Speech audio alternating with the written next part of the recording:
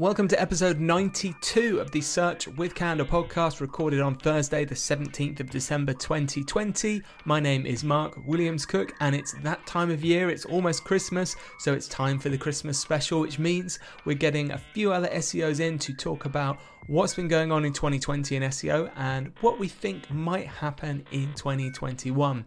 So today we're going to be joined by Judith Lewis, Chris Green, and once again coming back, Christina Azarenko, and we're going to talk through everything, all the pains and woes of 2020, from indexing issues to what might happen with Core Web Vitals and GPT-3 in 2021.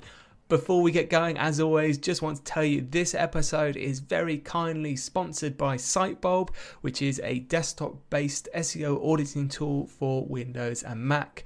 You know, hopefully by now, if you've listened to previous episodes, I've been a user of Sitebulb for a long time, so it's an absolute pleasure to talk about them. And I normally talk about different kind of features they offer each week, but I actually saw something this week on Twitter, which I just want to kind of bring up and really reflect on the impact Sitebulb is now having within the SEO community. So I saw a tweet on the 16th of December, so actually yesterday, that said someone's looking for some advice on a WordPress site, not sure whether this is a good or bad idea, and it was about robots.txt blocking some of the WordPress content folders, the plugin folders, and the upload folders. And they were sort of wondering what the impact of this might be. And someone actually just pointed out the best place to look for this is actually in the feedback that Sitebulb gives you when you do an audit, and it uncovers these kinds of URLs that are blocked. So Sitebulb literally has some warnings for things like disallowed style sheets, disallowed JavaScript files, and it explains very clearly things like CSS files that are disallowed or JavaScript files that are disallowed may affect how search engines render content. And then obviously if they're unable to render your page as users see them, they may not understand exactly what the page is about, and you might not actually rank as well as you hoped. So and it just really struck home to me that that's like the best advert, apart from this, of course, that Sitebulb could actually have, where you've got the SEO community just referring back to their tool as a source of truth.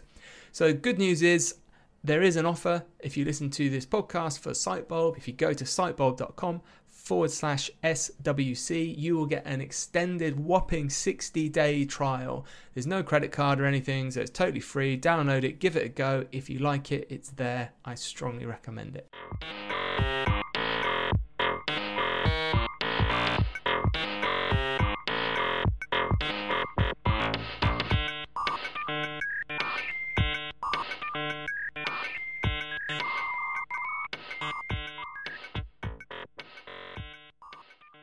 So welcome to this episode, and we are very, very lucky to be joined by Judith Lewis, Christina Azarenko, and Chris Green. Hello, everyone. Hello. Hey, hey.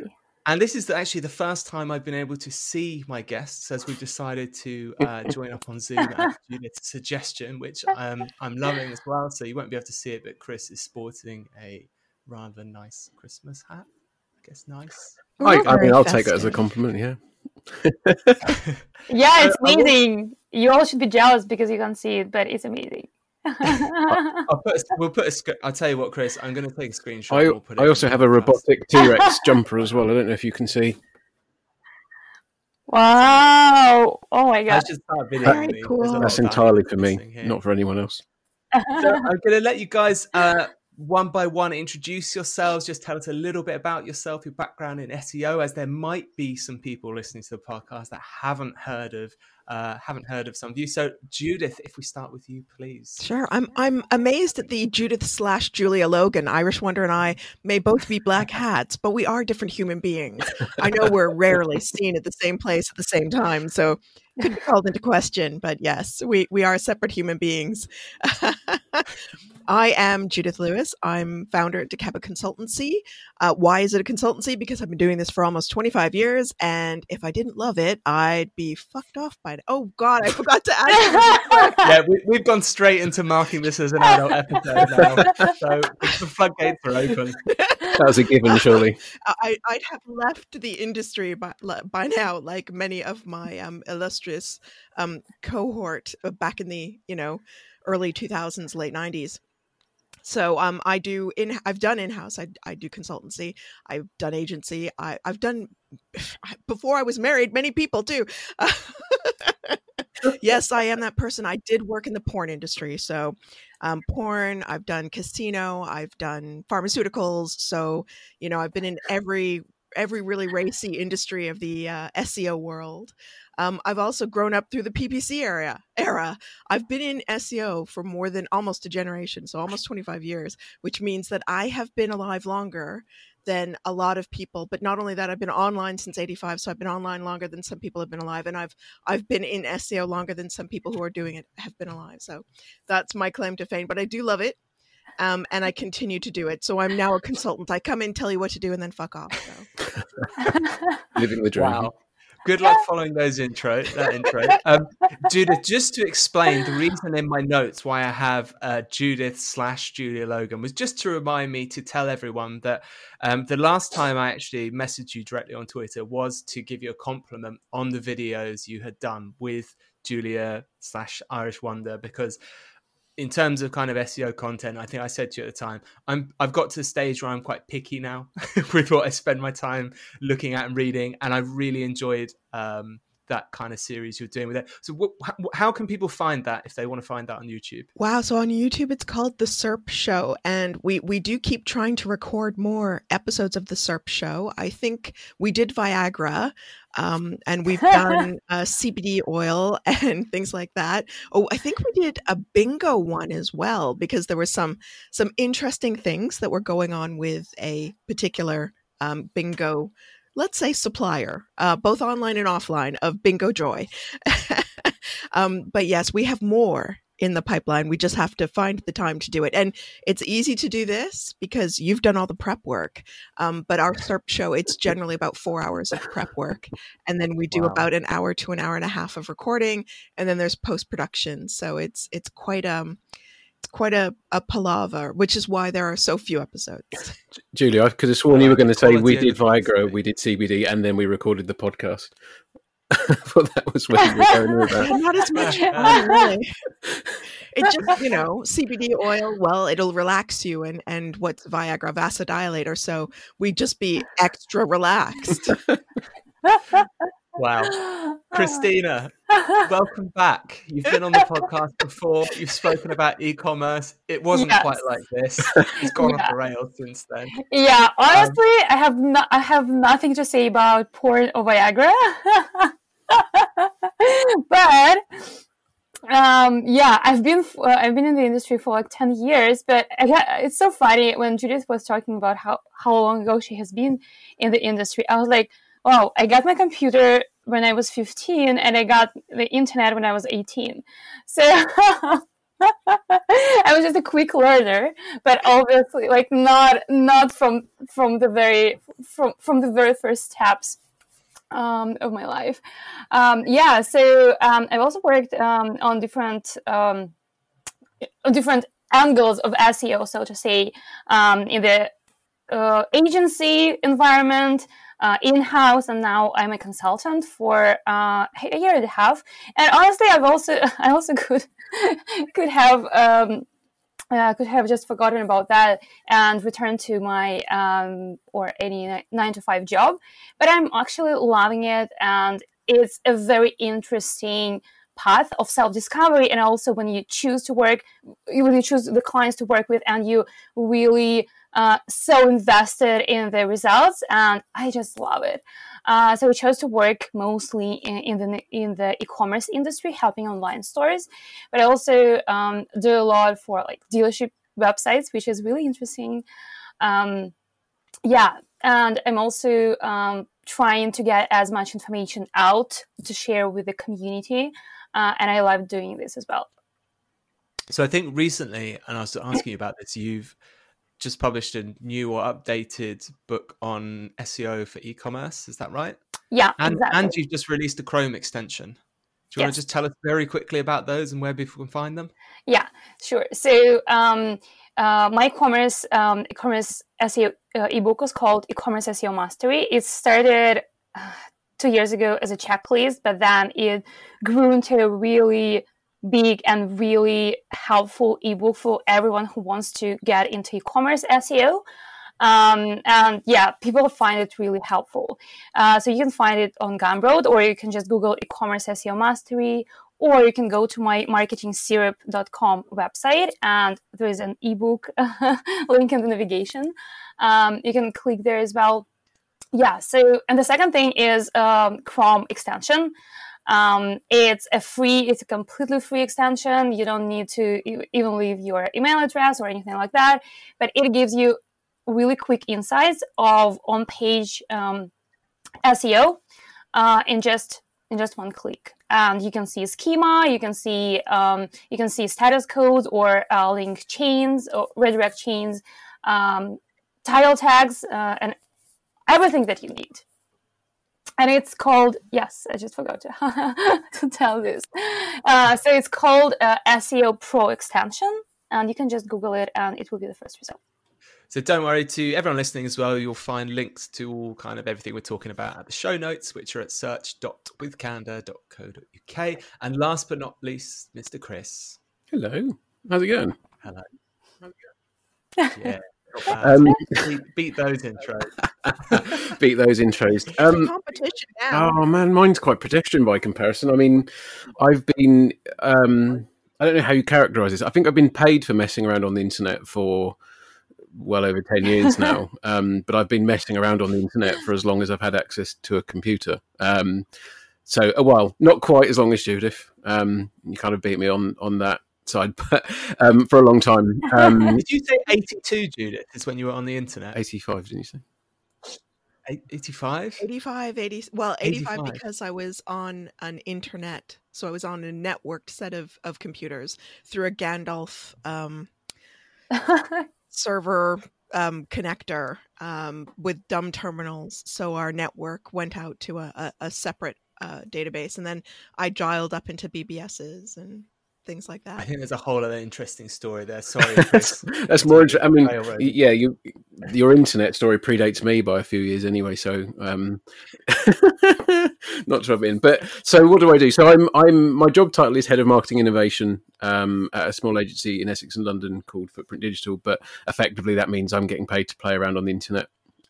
Still, I think SEO is kind of my core, but actually I've spent a lot of time with analytics, paid search, CRM, email, managing digital teams. Most of what I've done is in agency, but I've done a small stint in-house and realised that I prefer agency vastly because because I'm a glutton for punishment, I guess. Put it in that sense, like it's kind of a it's kind of a punishment. I mean, this is December and I'm in an agency, so it's kind of one of those spaces. But I just love not knowing the answer to a question, but the journey of finding out what the answer is. And I think out of all of the kind of areas and jobs that I've worked in, SEO is the one that's been the most littered with questions. You've also got to learn to be slightly okay with unsatisfactory answers as well, or at least put up with them, because if you must know the answer to any one given question, go and do something else. It's fundamentally the thing. But if you're willing to try something new and work around a problem, then that's kind of the cool stuff. So I play and get paid for it is how I see it, which I think is a win-win. That's a good way to look at it. You've spoken at Search Norwich as well before on site migrations. I know you've helped us out with Systrix training, and you're my skipping nemesis. Ooh. So Chris, I don't know if you've seen, is like absolutely incredible at skipping. So it's something I kind of started during lockdown as well, and I was like, hey, I'm getting good at this.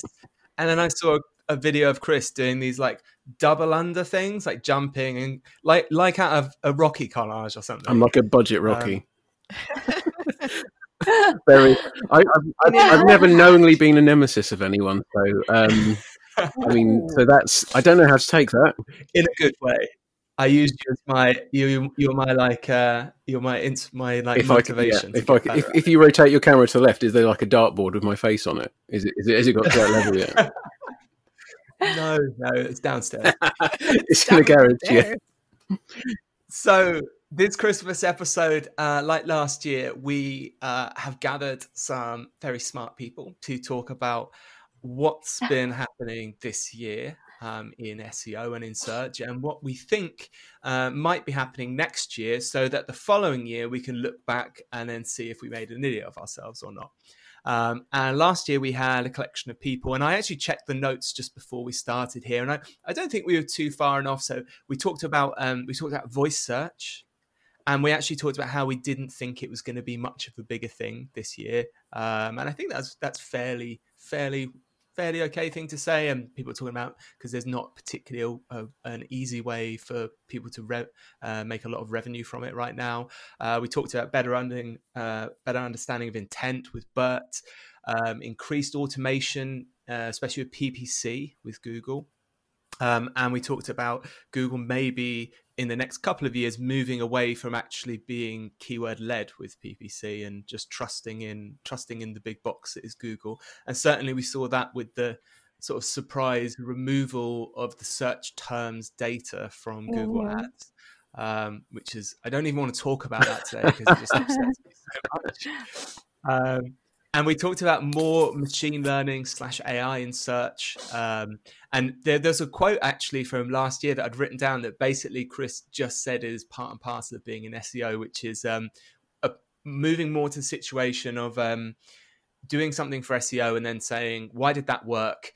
And then you kind of going, I don't know, but it worked. And it's very hard to turn that into an invoice, is what was said last year.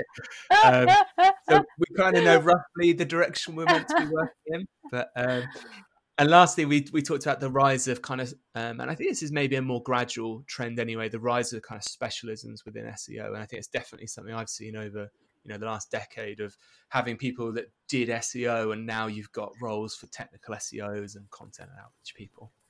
So Judith, Christina and Chris have kindly compiled some notes, which I'm going to attempt with shamefully little preparation. Now I hear how much preparation Judith puts into her show to kind of pick through and just see where we go with it. So what I wanted to start on, and I guess we'll start with you, Judith, is, and I think everyone had something about this, is these Web Core Vitals. So Web Core Vitals obviously was something that have been talked about a lot this year. I mean, what are your thoughts in general on Web Core Vitals performance, and how big of a thing do you think they're going to be? Because they're not a ranking factor yet. I think it's May, isn't it, next year, where Google said that's coming into the mix. Mm-hmm. Yeah, I think with the Google Core Web Vitals, I feel like it's the perfect opportunity for any dev agency or organization to partner with an SEO and just target every single site on the planet. I was going to use a swear word. I'm trying to be better. And just, you've used one now, so the floodgates are open. It's an adult episode now. It's adults only. That's where I used to work. No joke. It was a chain of porn video stores called Adults Only. Get back to Core Vitals, Judith. That's another story. Although those were some Core Vitals in there, but Core Vitals for the webs. I think one of the things I was asked. It's funny. I went on a rant at somebody about Core Web Vitals and what should SEOs or marketing managers physically do to prepare. And I was like, well, they could take some ibuprofen and, just calm themselves for the discussions with development, and also buy a lot of donuts, because they're going to need to suck up to the devs a lot. Why? Because this is not an SEO task.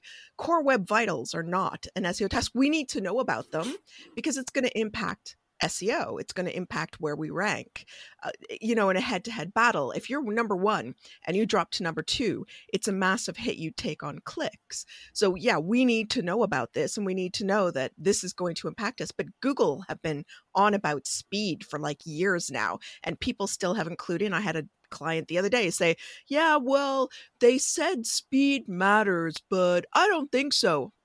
You know what?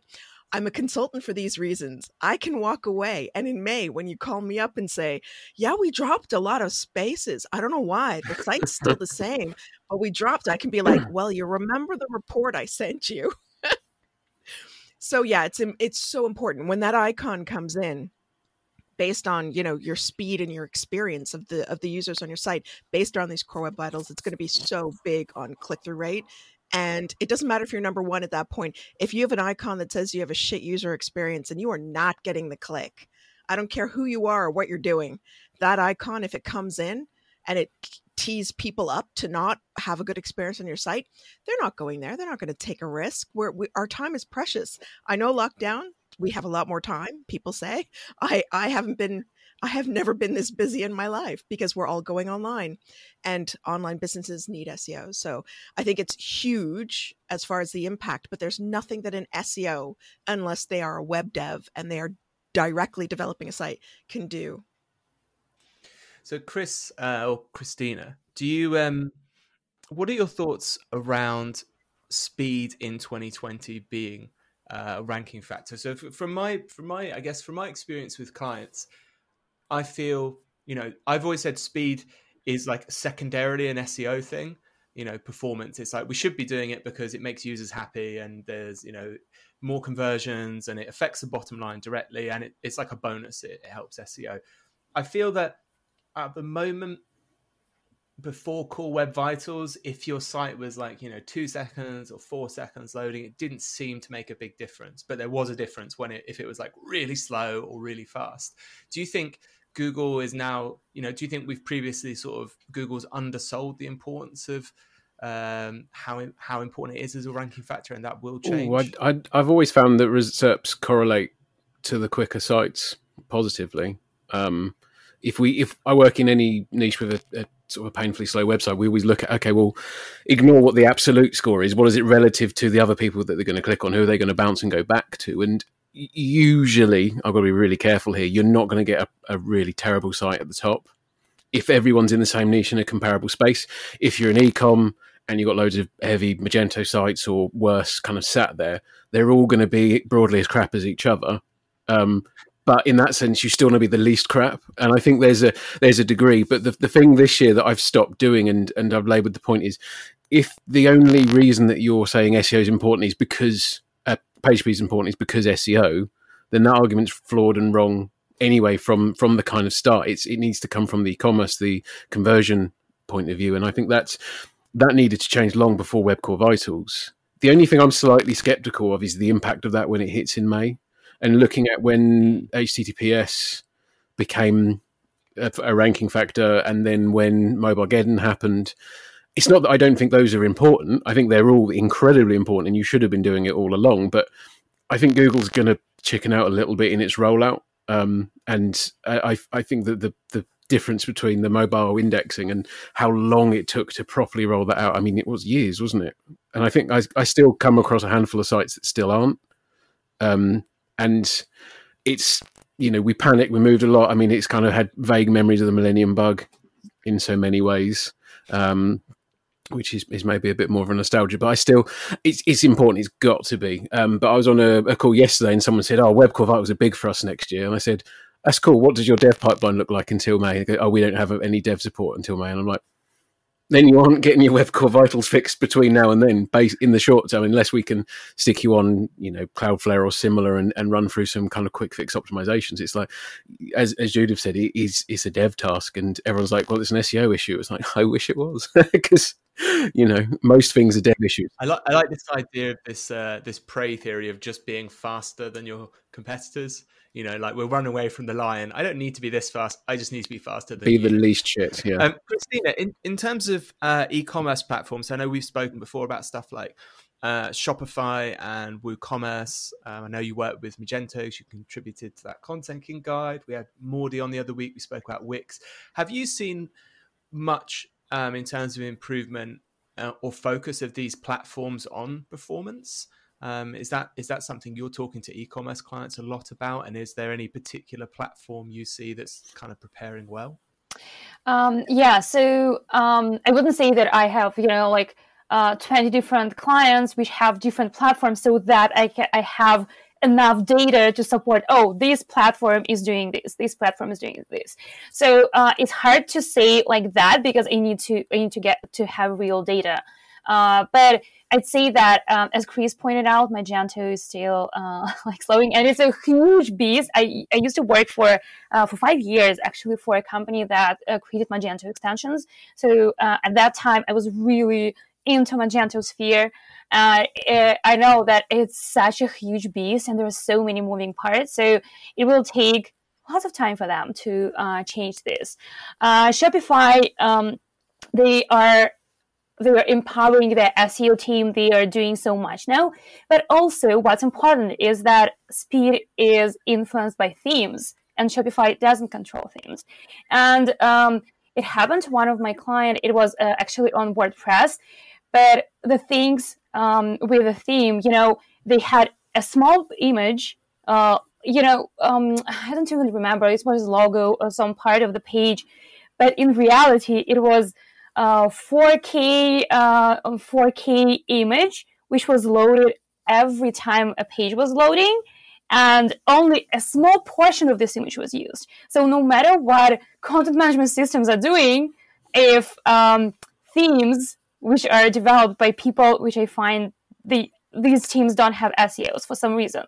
I find it very often like, why are you doing this? But as long as it's happening, no matter what content management systems are doing, it will not improve as much as it could potentially. So yeah, that's why basically you need your own developers and you need your own SEO consultants. And also to add to Chris's point that it's not going to roll out that quickly. Well, I totally agree, because I remember with mobile first indexing, the year of 2016 or something, and I came to my boss and said, we need to make our website mobile friendly. It's a thing. Like, we need to do this right now. And we did it.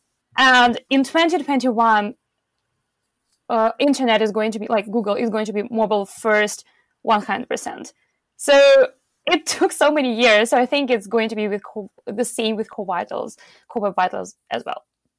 Let's hope. My gosh. Can you imagine all of those people? Well, yeah. And then May 1st, all websites drop. And we have only YouTube or something. No, I don't think that is going to happen, but we'll see. Yeah. As you know as well, speed is important for conversions. Yeah, like definitely 100%. So that's why at least something like image optimization, this is the easiest thing to do, but that's something to start with. I feel like I have to dive and take a bullet for Magento here. You can deploy, just to give them credit, Magento now headlessly, so you can do your own kind of front end, but you need some dev muscle to pull that off. But we've got a client at the moment that does this, so it is this kind of heavyweight back end, but they have actually managed to get the front end pretty quick now. So when there's a will and / competent developers, there's a way.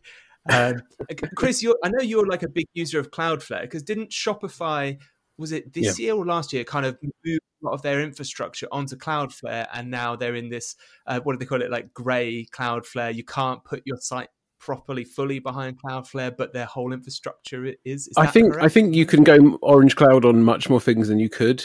So initially, Shopify's relationship with Cloudflare made it more complex, because you couldn't play with all the cool toys because the mothership was determining that. But I think it's much stronger than it used to be. I think actually for things like Cloudflare, even AMP and similar, there's a lot more out of the box stuff that's going to get people much further quicker, and it removes the human error bit. And that's the one unifying factor across any CMS we talk about. The platform can be amazing, but if the person building it is not at all competent, I'm being polite, then you're going to still suffer. If you've still got a 2 meg image that's shrunk to 200 pixels square, it doesn't matter what infrastructure you've got behind it. And I had quite a long talk with Jono Alderson about this, and we come to the firm conclusion that maybe we shouldn't trust everyone to do the right thing here. I mean, for those that have the will and the way and the investment to do it, I mean, for those who optimize for Web Core Vitals before May and can get ahead of the curve, they're going to be laughing all the way into 2022. but I just don't think those lagging behind are going to be suffering as much. I mean, Christ, I still audit websites that are on HTTP and they're still ranking in the mix. That said, I never have clients who aren't ranking absolutely anywhere, because usually they're out of business by that point. So I guess there's a bit of selection bias around that. But we will always see the oddities. But yeah, I mean, those who run and embrace Cloudflare and a lot more of the edge-based stuff, or even the optimization on the edge, like, you know, taking the pain out of images, you know, WebP and all of those other kind of new formats. I mean, why wouldn't you click 2 buttons and have it all done for you rather than have to configure it on the server? I don't know. Fight me. Well, while we're on the subject of doing everything right, but sometimes not getting the kind of payback from that, did anyone suffer at the hands of Google's indexing problems this year? Oh, yes. Well, let's have some therapy. Yeah, so oh my god, when the request indexing disappeared, I was like, well, okay, like when you have a new page appearing on the website, it's not like you always need to push this button to tell Google, hey, I have this page. But then something happened. One of my clients, I accidentally noticed that they, for some reason, had robots.txt blocking the whole website. And it was like, it's a client, but it's a website of their client. So I noticed that it was happening. I urgently mailed them and said, oh my God, like, you need to fix this right now, ASAP. They did it. And I said, like, if you fix it right now, it means that the chances are high that nothing will be influenced badly. The client won't see it, and like, it's going to be okay. They fixed it. And then 5 days later, the client is like, our traffic is dropping. What's going on?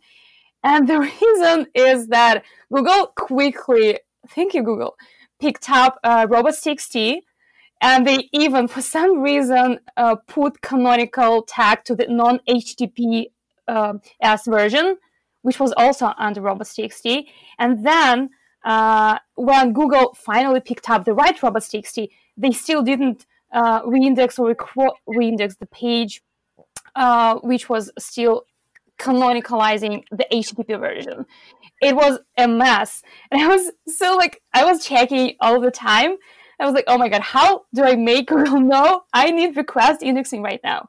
So actually, it was, the hardest part of this thing for me. Yeah, because before that, there wasn't a time when I desperately needed index button.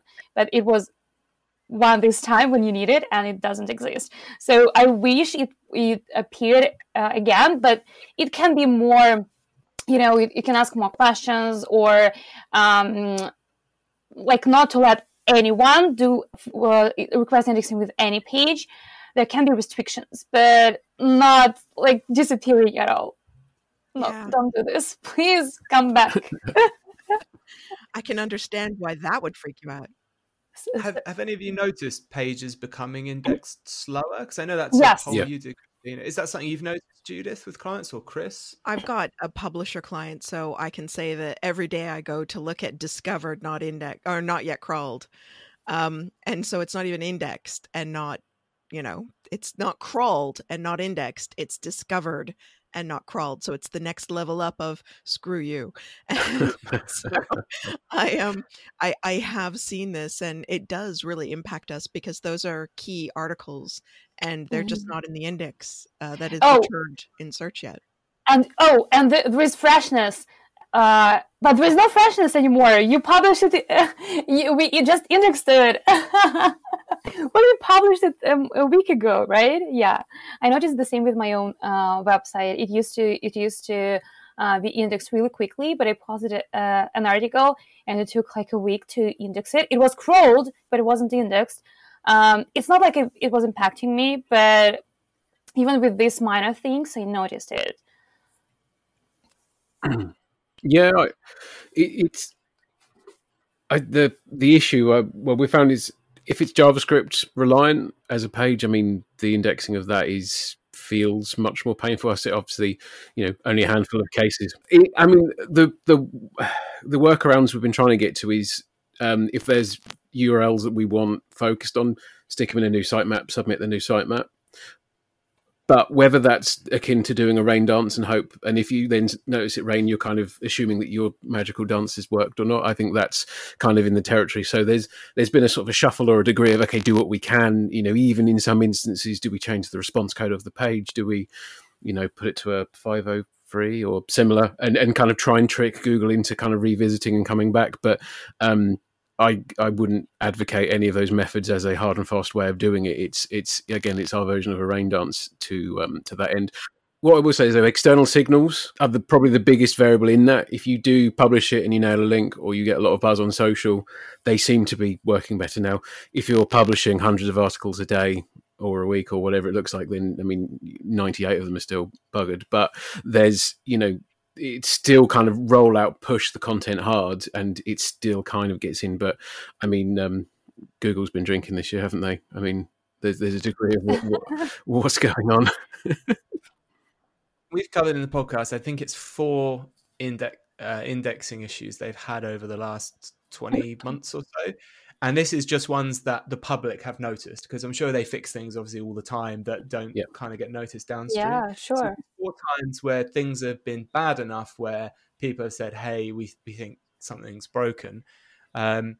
The last 3 months, I think we've seen 2 or 3 major problems with the index that were not quickly solved, but it took hours, and in one case, was it weeks? That one where they lost a chunk of the index. So and this was like in a point something % of the entire index as well. So this is like a huge amount of pages. It sounds tiny as a percentage, but you lose a 0.1% of the web, the visible web. It's more than a blog spot. And it wasn't a fast fix. There was something seriously wrong. There was something like structurally wrong. And that's just what we've seen in the last few months. And then, of course, we had the loss of everything when you were logged in. All of a sudden, nothing worked. So something's afoot at Google. What it is, it's probably structural. It's probably networking stuff. But there is definitely something rotten in the state of Denmark, and it's only getting worse. So this is something we spoke about, and I kind of had my theory about, which was in Google's podcast, they'd spoken a little bit about the crawling and indexing, or mainly, I guess, the ranking issue they had. And when Gary spoke about that, he talked about the crawling overwhelming the indexing and creating a bottleneck. So the crawler was just kind of dumping too much stuff on the indexing. And this is, completely my wild speculation. But then a few months later, I feel like I'm seeing a lot more pages getting crawled and then not getting indexed for days and days. Yeah. And it made sense to me that, maybe something's been even temporarily adjusted here just so they don't get that big kind of, backlog. And Google, of course, disagreed with me when I kind of put this out publicly. And I said, maybe this is related to why they've got rid of this request indexing at the moment, because it seems to me logical that request indexing kind of skips you ahead of that queue of, you've been crawled and this is how important we think you are. So you get in the queue and we'll index you when we can.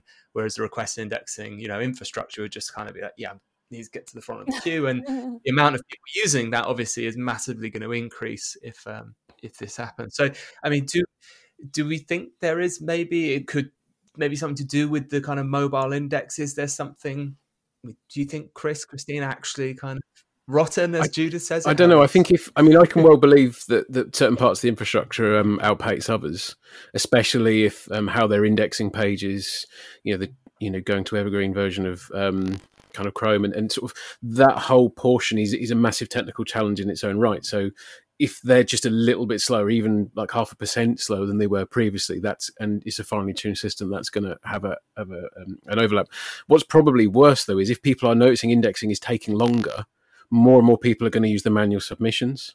Granted, we as a population of people are relatively small in web users, so I'm not sure that the SEO community is going to kind of give them too much grief. But equally, if people are at scale hitting the request or index me now kind of button, that's only going to make matters worse at kind of key times. So I wouldn't be surprised if we don't see it coming back, certainly not in the short term, because I never really understood why Google would give people the option to do that. I like it; it's incredibly useful, but Well, that's why it's incredibly useful. But I mean, but why does Google need to make our lives easier? I don't know. I mean, I want it to, because we are the naughty toddlers, aren't we, on the internet? And do you enable the naughty toddler or do you discipline? I mean, it's a tricky question, right? Let them figure it out. I want to move on from. I don't want to get stuck into. I mean, maybe we could have another discussion sometime about the kind of rendering queue and the disparity between Google saying that in almost all cases JavaScript's rendered before pages are indexed. I would love to talk about that, but I think that's maybe that would go on for the rest of this episode. So we've definitely dealt with some indexing issues in 2020. I guess the last thing I want to talk about is a couple of you made notes about, I guess, the fragility of search results in terms of two things, which is the broad core update, as it's very helpfully called, and actually this shift in intent with COVID as well. And Chris, that you've put here in your notes about kind of ranking number one can overnight suddenly mean nothing if the intent changes, right? So do you want to talk maybe, or Christina, about the kind of impact that had on people you're working with, this change of intent and what we've done to try and help people around it? I mean, so for a couple of the brands that we work with that actually dine off their brand equity, if the intent's gone, you can still be ranking firmly at the top for your own searches. But obviously the traffic's been dropping massively, and when organic traffic drops, that becomes the SEO department's problem. But if the SEO department are like, well, we're still here, I'm not going to take a sandwich board out onto the streets and start yelling that people need to search. And for everyone that's really suffered for that, there are others that are the beneficiaries of that, because equally we've had people that have been ranking 6 or 7 outside of genuine traffic, but the uplift in that intent to purchase online, equally, issues with fulfillment and stock. You could be ranked at the bottom of page 1 or even top of page 2, and you could still see record sales just because of that radical shift in terms of intent and how people actually purchase. And 2020 will be the year that renders year-on-year comparisons, well, rubbish. I mean, next year's reporting is going to, when we've got clients that this year have said their April was bigger than last Christmas, that means next April is going to look pretty trashy by comparison, assuming that we're not in exactly the same. Now, equally, you do assume that businesses have, stakeholders that can kind of rationalize that kind of activity. And, there's a mixture of nodding and shaking heads going on here, isn't there? I'm nodding to you'd hope. But... So it is a massive difference. And I've said this more than once recently, okay, if intent's down, you still want to be ranking for when intent comes back. So it doesn't actually change the overall dichotomy that you have to be visible for when people are there. It's just when people aren't there. And that's kind of massive. And also, stock levels are incredibly important. So making sure your schema is up to date so that you can prove in the search results it is in stock. I have a client who is more expensive than other people, but because he is able to demonstrate that his product is in stock when other people it's out of stock or it doesn't show what the status is, he gets a click, he makes a sale. So it's like you say, it's intent is that the same intent as it was before. When I type in, I don't know, horrible histories, am I wanting the TV show? Because that started recently. Do I want the board game? Do I want the books? What is my intent when I'm typing that in? I don't know. It could be anything. He's got nothing to do with the TV show. He's got the board game, but it's difficult if you're not there. If you're there number 1, but people want TV, your clicks go down. If you're there number 1, and when that intent shifts from the TV program to closer to Christmas, any products related to the TV program, then boom, you're making the sales. And if you can prove that it's in stock with schema, you're much better off than a lot of other people. Don't we intersect a bit with the indexing issue as well, though? If we're relying on schema for the in-stock status and Google's not indexing pages. Sorry. Yeah, that would be a problem. Well, I also noticed when COVID hit, I also remember this really, really great research done by Lily Ray, where she also showed the shifts in user intent, and where websites which were like more offline based, for example, classes or something like that. When you're looking for, like, I don't know, learn SEO, sometimes you would see, before COVID, you can see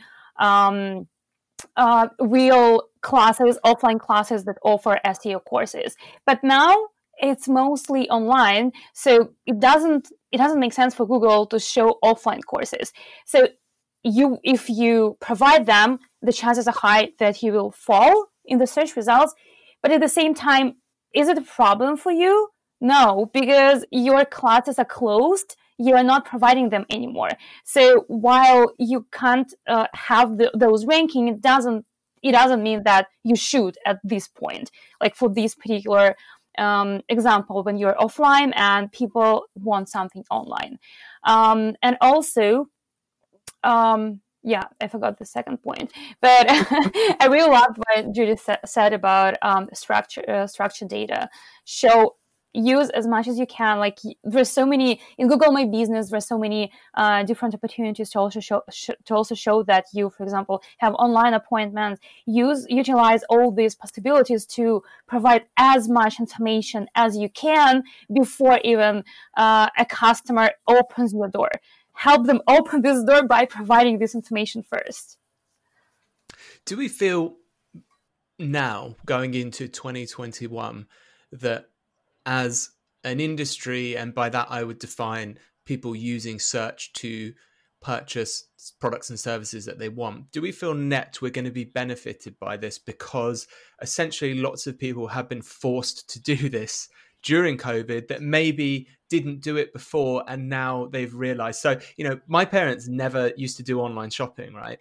They used to be like, oh, I like going to look at the potato I'm going to buy. And I was always just like, you're mad, you're wasting your time. Just the potatoes will be fine, just order them online. And now they've started finally ordering online because they didn't want to go out, or they couldn't. And they're like, oh yeah, this is really easy. So do we think that's something actually we, as we come out of the pandemic, we're going to see maybe an uptick in kind of spending online? Now people, do we think people are more comfortable with it? Or are we going to see the opposite, where do we think people are like, I'm fed up of doing everything online. I'm going to go into every shop and buy everything and touch it and feel it and breathe on people? I think it will be...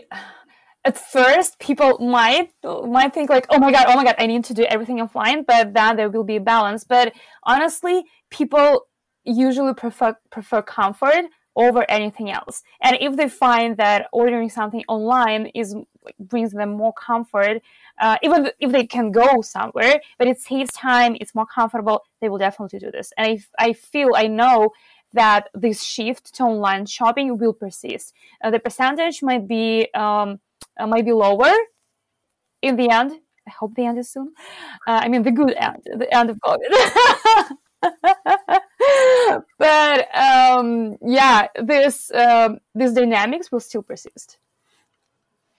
Right. Let's look ahead into 2021, because I realize time is going really quickly here. So I don't want people to start looking at their watches and start edging away. So let's think about 2021, and I want to start with I think these broad core updates we've had. I just want to touch a little bit more on them, because are we expecting, do we think we're going to get more of these very creatively named month broad core updates? No pandas, no penguins. Yeah, no animals anymore. And then we're going to have the same tweet 3 times a year that we're meant to read about advice of core updates. Firstly, I guess let's start with Chris. What do you think about kind of the guidance Google's now giving on these core updates? Because it's copy and paste every time, right? Is that helpful? I think the guidance is based around the idealism or what they're aiming for. I don't believe it's based on what necessarily reflects each individual change. I think there's a degree of actually the less information you provide around each update, that it's almost clearer and it's simpler, I guess. The minute you say, we've done this, we've targeted this and that, it helps people recover quickly, but equally it helps people, take the piss, basically, and actually game the system. So the more you understand about a change, the more, you can be reverse engineered. I'd say that part of this problem, part of the ambiguity around it, is because what they're doing now is so much more organic, in the sense of, what signals they collect, how they weigh up the signals, and actually the complexity of what evaluation is taking place. I don't actually think they can provide any more specificity. I think one of the things, this yo-yoing we see between updates, there's constantly this line that no, it's not a reversion of the previous update. But when you look at the visibility trend of even someone like The Guardian, they are on a downward trend over the last 3 or 4 years, but there are some massive kind of recoveries, albeit on that downward incline. And whilst the general travel is the same, they're obviously feeling their way ahead, I would say. I mean, you can't look at any one domain and make that judgment, because equally the team and the infrastructure on that website could be part of the problem. But there is a learning by doing factor, and as it's becoming more complicated and as the evaluation is there, I mean, John Mueller was on Twitter again the other day saying, you guys worry about links too much. And there's a playful nature to that, and you won't ever convince some people in this industry that links aren't the most important factor, maybe myself included too. But that there's some truth in that statement, though, isn't there? That actually maybe we are relying on other stuff that's just, maybe we're just ignoring the other stuff, but they don't want to give voice to that in any specific sense, because again, why would they? If they can get the industry optimizing towards where they're moving to, there's a bit of utopian kind of thought around that. Whether or not you need to wake up and smell the coffee a little bit in between, I don't know. But we're not going to get any more specificity. I think they're going to be between 3 and 7 months in between, depending on the size and magnitude of it. And I think we'll almost expect, you can't really judge an update until the 3 or 4 weeks post, because that's when you get the dial backs, you get it rolling out across all of the indices, all the day centers, and then people realizing maybe we need to tweak some of the criteria and filters again, which you should be expected, but it's complex. So Judith here in her notes had put something about these core updates saying essentially the fundamentals have never changed. Serve the needs of the searcher clearly or die. I think that I love it. I think that sums it up well. But I guess my question to this, because this locks in with what Chris said about this kind of utopia of, just do this and serve the user and everything will be fine. Do you think this is serving the businesses well, and how do you think this is going to go in 2021? Because we can't look aside from Google's taken big bites out of like recruitment industry, flights, hotels, anything where for the user they can provide the instant answer and, hey, we don't need your website anymore, just give us the data. How do you think this is going to go in 2021? Is there a way to fight against what Google's doing, or do you have to just go downstream with them and just adapt? Yeah, unlike jobs, flights, they take a cut. So with jobs, you don't have to pay to be into in the job search result, and they're not getting any affiliate income. But in flights, the last time I checked, they were still pulling in some cash on your choice to use Google instead of going to the website direct or to another flight comparison website. So I do think that Google needs to really clearly pull back from that income model, because if they're going to do that, then, we're all screwed as they successfully take things. They were looking at going into food delivery. So Just Eat, Skip the Dishes in Canada, obviously I'm Canadian, Deliveroo, etc. All those places that were basically super affiliates of various different restaurants, they're screwed if Google then puts that as something in the search results. So Google is increasingly eating other people's lunch, and they're getting paid for it. So it's not necessarily PPC, it's affiliate income. But jobs was the first place where we saw, you put job schema in, you get into a nice search result. And when you click through, they actually give you all the different recruitment websites options. So you can go to a recruitment site A, B, or C, as well as the poster's own. So like if a company like, I don't know, Taylor Wimpey or something like that has this, a job up, you could go there without them having to pay Google.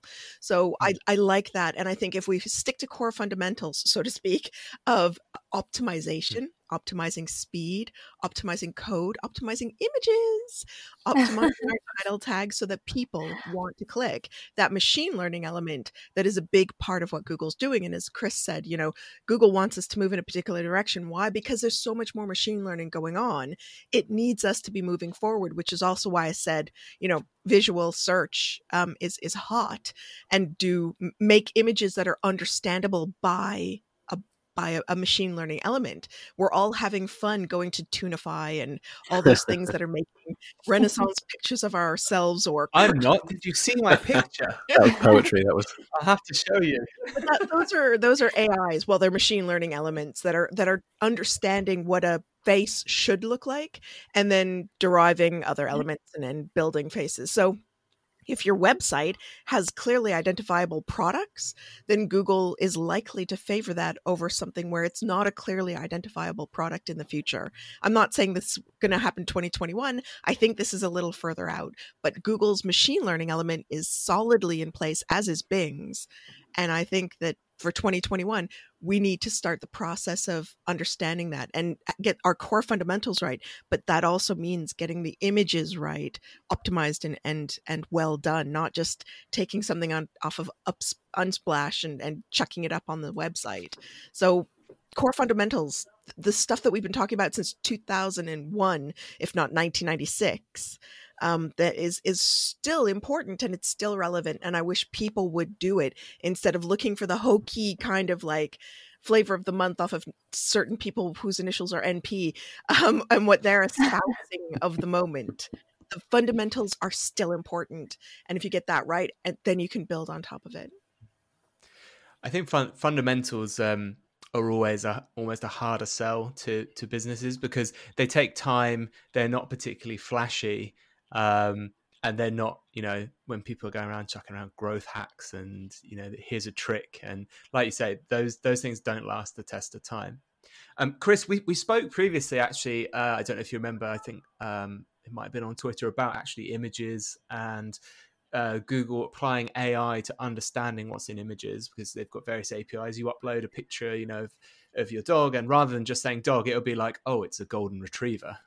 Really specific. And Google gave some cryptic answers, didn't they? We don't use that AI in kind of web search. Is how they answered it. It was probably about 18 months ago that I asked the question, and the answer was a very specific. It's not used within text search ranking, but what was conspicuously absent in that was image search. And I think the point I was looking at the time is you run an image through the CloudVision API test page, and it will tell you. Or used to anyway, I don't think it does now, is it would tell you which stock image sites did it find you on or find that image on as well. Or more importantly, it could tell where that image was unique to that. And then in top of, was that person happy? Did they have a beard? What color was their shirt, etc. And why would you not use that information? It's just going to be a cost and processing ability. But for image search to work correctly, they need to see it. I mean, if nothing else, just to remove all the obscene images people are going to start trying to plow into the system. But beyond that, if it's going to be a search engine that you want people to use, it's got to be effective. And all of the debacles around their image machine learning and not testing it on the right size data sets and stuff, they've had the data now. They've been running it through. They've been training for a long time, and I think they're close, if not there already. I mean, wild speculation, but they're probably there. Must be, right? Yeah, look at the difference between GPT-2 and GPT-3. And also, please don't try to use auto machine learning generated text to rank, because if a computer can make it, a computer can recognize it. Just because a human can't doesn't mean a computer can't.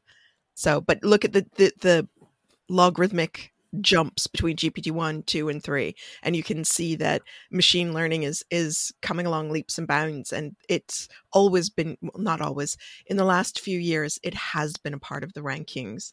So we need to be thinking that way.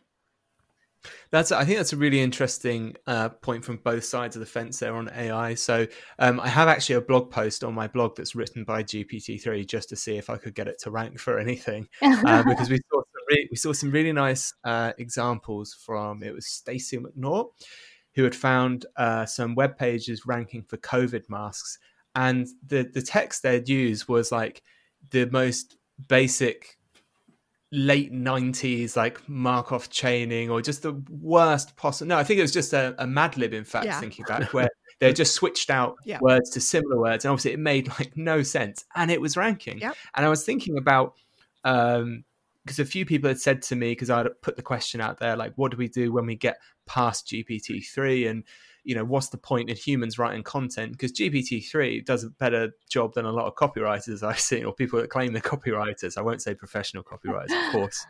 And it was just interesting seeing that, well, if Google's still ranking this content that's just been mad-libbed and is awful, surely they're going to rank this GPT-3 stuff, because news sites are using automated content already, right? So when we get, breaking news around stock prices changing, we've got news tickers hooked up to like Richter scales, so it knows if there's been a 5.2 magnitude earthquake in this location, it can just get that news story out there. So I don't know where I'm going with this, because there's so many questions. Don't forget, Mad Lib has been written and then is spun, right? Yeah. So it's not computer generated and then respun. Actually, that would be an interesting test, is to take some GP3 text, Mad Lib it, and see which of the versions ranks. But we're taking, or at least this is the way I do it, is I take content that has been written by a human being and then Mad Lib it. And that means that the patterns that you see in computer generated content aren't present. Even though you're Mad Libbing it, the patterns of words and language usage is broken by a human, and then Mad Libbing it doesn't change that. It's just shit. But you're using I really shouldn't be telling people how to do this. Particular spun words that are going to change 85% of your content, but the meaning is retained without making that. So it's a pattern recognition thing. Same thing when you look at a YouTube video. YouTube uses machine learning to figure out if the video is the same or not, which is why you get ones with snow, because it breaks the algorithm. So Mad Lib stuff, if it's written by a human, breaks the algorithm. But GPT-3 is still got that. There's a particular patterning of word and language usage that is recognizable by a computer. So theoretically, Google should be able to tell GPT-3 text better than a Mad Lib piece of text, because the Mad Libbed piece of text has to be rendered and comprehended in a different way than the GPT-3, because it can spot already that particular pattern in the GPT-3 text that isn't there in the Mad Libbed text. Interesting. That is an excellent point. I have a follow.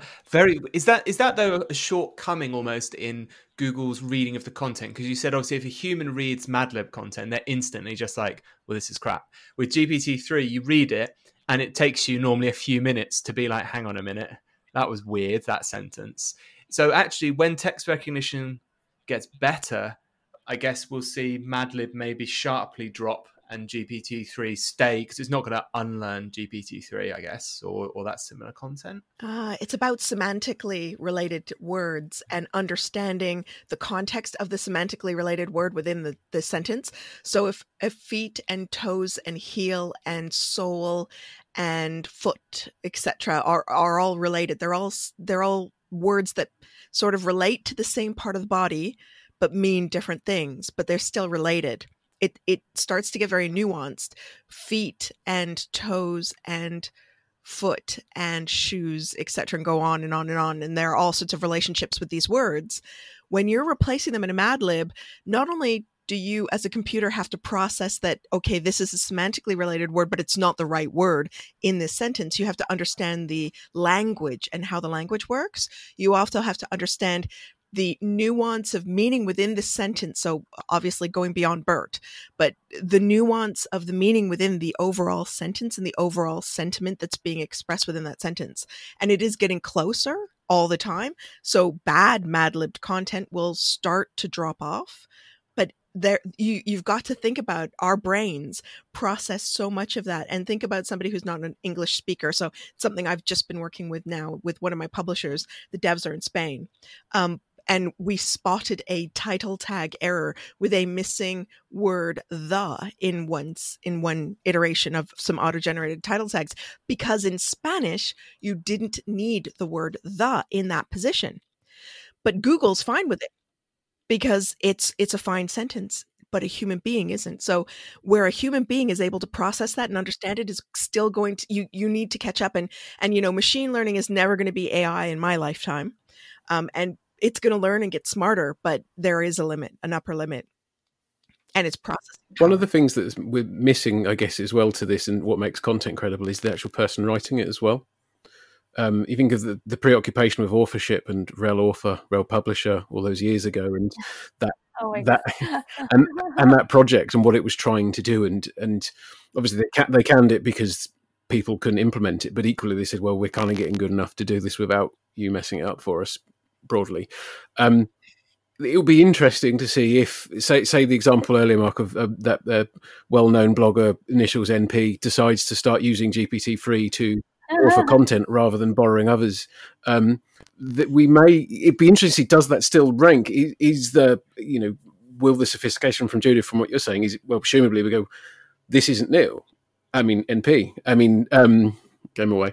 But I mean, ignore the fact all of the ghostwriting and borrowing of content that goes on. I think that horse is bolted. But you get the kind of the picture, I guess, with journalists or people who have been penning their own work and then suddenly stop, or they start getting machines to assist.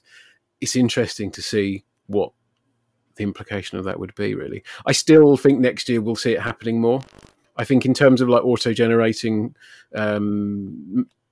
descriptions for product on e-com and titles, and even the potential of actually, can we split test content using GPT-3, like small snippets, not long form, but where there's less context to identify the issues. I still think we'll see that next year. I hope we'll see that next year. Yeah.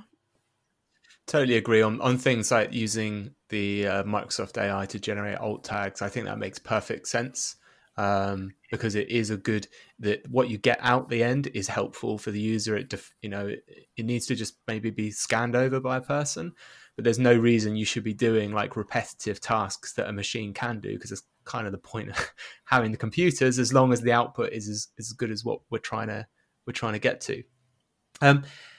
So we've talked about kind of the content side of AI that we're producing on Google's side. In terms of AI, we know they're using machine learning, it seems, more and more to fine-tune these signals. Chris, you mentioned about Google almost knowing less of the specifics about these updates, so it's about they're running models and being like, well, we think this is better, but we don't, and again, that's kind of the point of a lot of these models, is that it's looking at long lists of variables that aren't necessarily possible for humans to do. So broadening out to question, do we think links are going to become less important in 2021 than they are now? Anyone can answer No way. that. There's no way they will be less important in 2021 than they are now.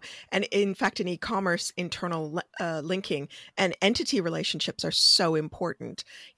What is a women's blouse and how does that relate to women's slacks and things like that? So that when people are looking for office suit, Google needs to understand that what we mean when we say office suit. Now, we don't always mean, obviously, none of us are in the office, or few are in the office these days, so we don't necessarily need a suit. But if it knows me, because it does, because personalization, hello people, wake up and smell the coffee, personalization, it knows. And this is also part of the machine learning advancements. It knows who I am. I'm female. I'm living in Oxfordshire. So if I said, best women's suit or women's suit for office or something like that, it might send me to the next website because there's a next near me. And it knows that by suit, I need trousers and a blazer. And it could theoretically drop me in the place in Next that has a selection of suits, or it might select blazers for me because I just looked at a whole bunch of trousers and bought some. Heaven forbid that should ever happen. That's a bit scary. But if it knows that I own lots of trousers, it might drop me at blazers instead of trousers. So I think there's a long way to go, especially for e-commerce, where it can auto-generate content. But if you don't have unique auto-generated content, you're still going to struggle. And I think, Christina, you've probably seen this a lot in e-commerce. If you have duplicate content, it's just not going to rank anyway. Yeah, 10 different pages for one product with only one minor change, which could have been just like color swatches or color options. And in terms of links, internal links, oh my God, they are important. They are going to be important. And I always say, like, this is something that you control. It's not something that you need to ask people. You need to pay people to link to you. Like, no, it's you control this. So you need to make this work on your website. Think about that. Think about your blog.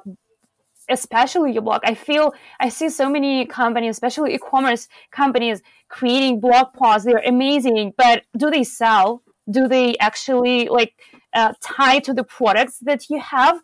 Do they link to the products that you have? That's the question. When it comes to external links, well, they are still going to be important, but not like, I hope that these guest post requests stop at some point, because I'm so tired of them. And yeah, just don't sell shitty links. Don't buy shitty links. Don't sell shitty links, because in most of the cases, they won't work. And even if they do, this is not something that you want to risk, because at some point, like, there is a history. It's not like you are good with that now, but what happens in a year? What happens after the next core update? That's the question also to ask yourself. And it's better to be safe than sorry, because if you're removed from Google, it might mean that you lose business, and some links, they're just not worth it. Interesting. Yeah. Chris, do you think in 2021, I spoke a couple of weeks ago to Lily Ray about some wild speculation patents Google had about identifying individuals' voices online, and also other patents about identifying their writing style. So Google could potentially identify, that I've written some content, or that it's me actually speaking. Do you think we're going to see a progression in terms of ranking away from web pages and more to, I guess you class it as entities? I hate to kind of group us like we're just some other type of commodity, human We're just nodes on the graph. Do you think it's going to go more to people, to individual specialisms, to identifying, rather than the importance is it's this web page because it's on this website, but actually I don't care so much about which page it's on, but I know it's got this person on it and they're important. Do you think realistically we're going to get anywhere near there? I think we're already on the way there. I think that's something that Google's been working towards for a while. What I would say is that I think to really feel the benefit of it, you have to have a pretty big profile already. And I think you need to be a trusted entity that Google can verify quite heavily. But as their kind of vault of all knowledge becomes bigger, more comprehensive, and they gain trust in it, then it makes sense. I think, who you are, how accurate you are, how much buzz that work. I think they will. They have every reason to kind of keep hold of that. What would be really interesting is to run some tests on that and actually separate people from their domains and try and move them elsewhere. Kind of obvious examples for me is Rand moves away from Moz. Does Rand's voice follow him because his social and his audience followed him, or because something else did? I suspect the Rand echo. Well, I suspect there's an element of both, actually. Even if he's got every reason for Google not to want that to follow him now in some expense. But it makes perfect sense. I think the domain or a website as a thing is quite an outmoded concept, or will become an outmoded concept.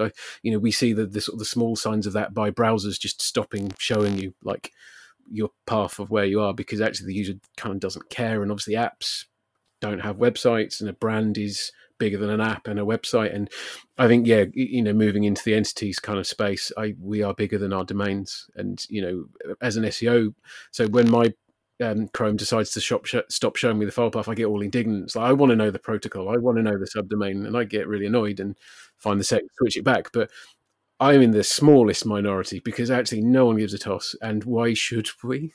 If the browser's doing what it should do, and the search engine should put us in the right place, and even just that differentiation of going between a browser to an app, it will become it won't matter. So the author as an entity makes more sense in that world than it does in yesterday's world.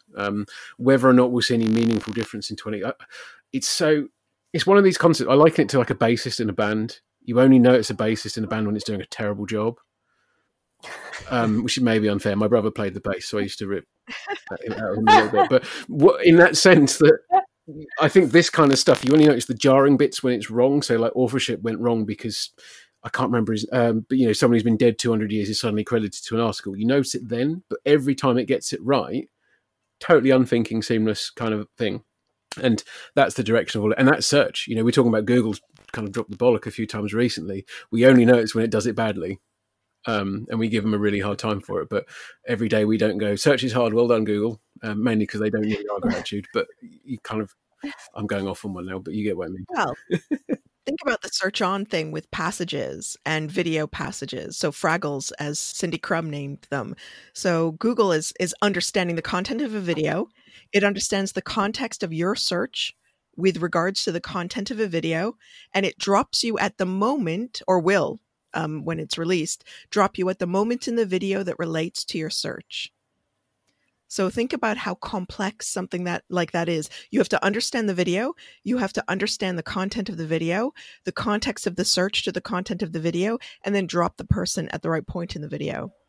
Yeah, I think it's already happening, but based on the description that you have on the video, under the video, like this, at this time, this tab is happening, and this time this tab is happening. So it's easier. I mean, it means that Google doesn't go through the whole video and needs to understand what's going on. It is based on the description.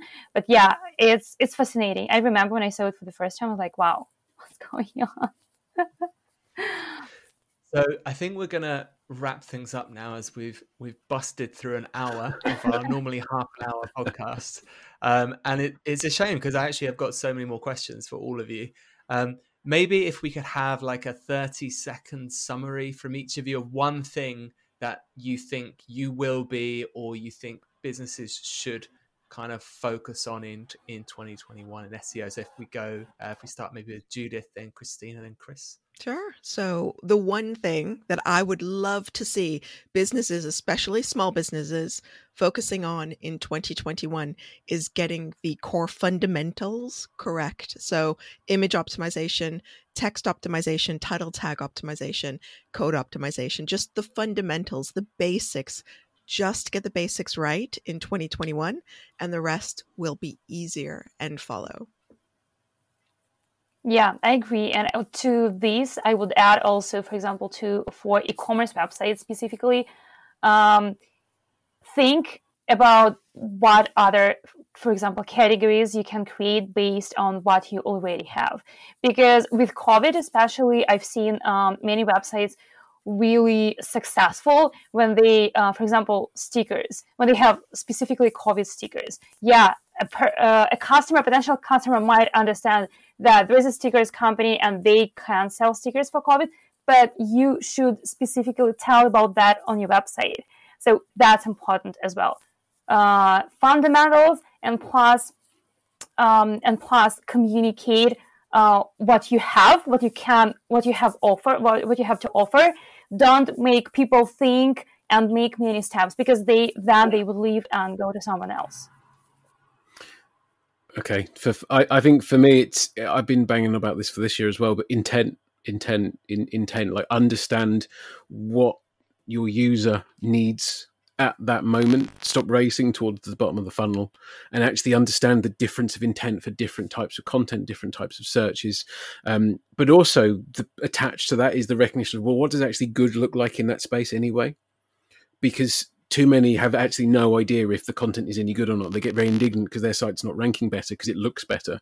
But actually, fundamentally, that people don't care if it looks good if they're answering the question. So I think actually really spending the time there, and a lot of that is what I'd call pre-SEO concern, because actually we don't know who our customers are, we don't know where they are, we don't know what moments in their life we're actually fixing and solving. Obviously, the SEO swoops in because actually if you're not hitting that at keyword research and content planning, then you kind of don't have any hope. And usually from an SEO perspective, how do we do this different? We ask that difficult question then, who are your different personas, avatars, users, whatever you want to call them, and then how do they differ? Are they going to be on their mobile in the supermarket, or they sat at their desk at work, or what's your context of your searcher and what are they likely to do? And you can't cater for all of it, but you can damn well try. And usually the net benefit of that is you go upstream from the competitors, and you get that bite of the cherry sooner. And also, if you want to play nice with your ads team, retargeting can then kick back in. And again, you're creating a fuller experience. So the other thing I advocate is stop thinking in silos, because our users don't operate in them. But that's not a very popular thought in the SEO space, because we're defensive like that. Brilliant. So yeah, you heard it here. Judith says fundamentals for 2021. No glitzy NP growth hacks for her. Christina, I think don't make me think. I think is a really good fundamental that you've gone over there as well. So actually about thinking about what people are actually searching for and creating those categories in almost real time. And Chris, I guess, bringing everyone together and not just making web pages and content, and actually thinking about it's not just a website, it's part of this more complex journey between, sales, marketing, mobile, desktop, and where the user is. We have to end it there. I want all of you to come back individually because I've got notes here of other questions I want to ask you that I haven't had time. I want to wish you all a very lovely Christmas and thank you all for joining us. I really appreciate it, guys. Thank you. Oh, thank you for having me. Thank you. It's been fun. We will be back on Monday, the 11th of January next, because I'm going to take some time off over Christmas and I'm going to go slowly back into maybe the office, probably not, probably just back into a room in my house on the 4th of January and work myself up to recording the next episode of the podcast in 2021. If you have enjoyed it, please do subscribe, share it with a friend, or of course, give us a link as long as you don't tell Google. Thank you very much.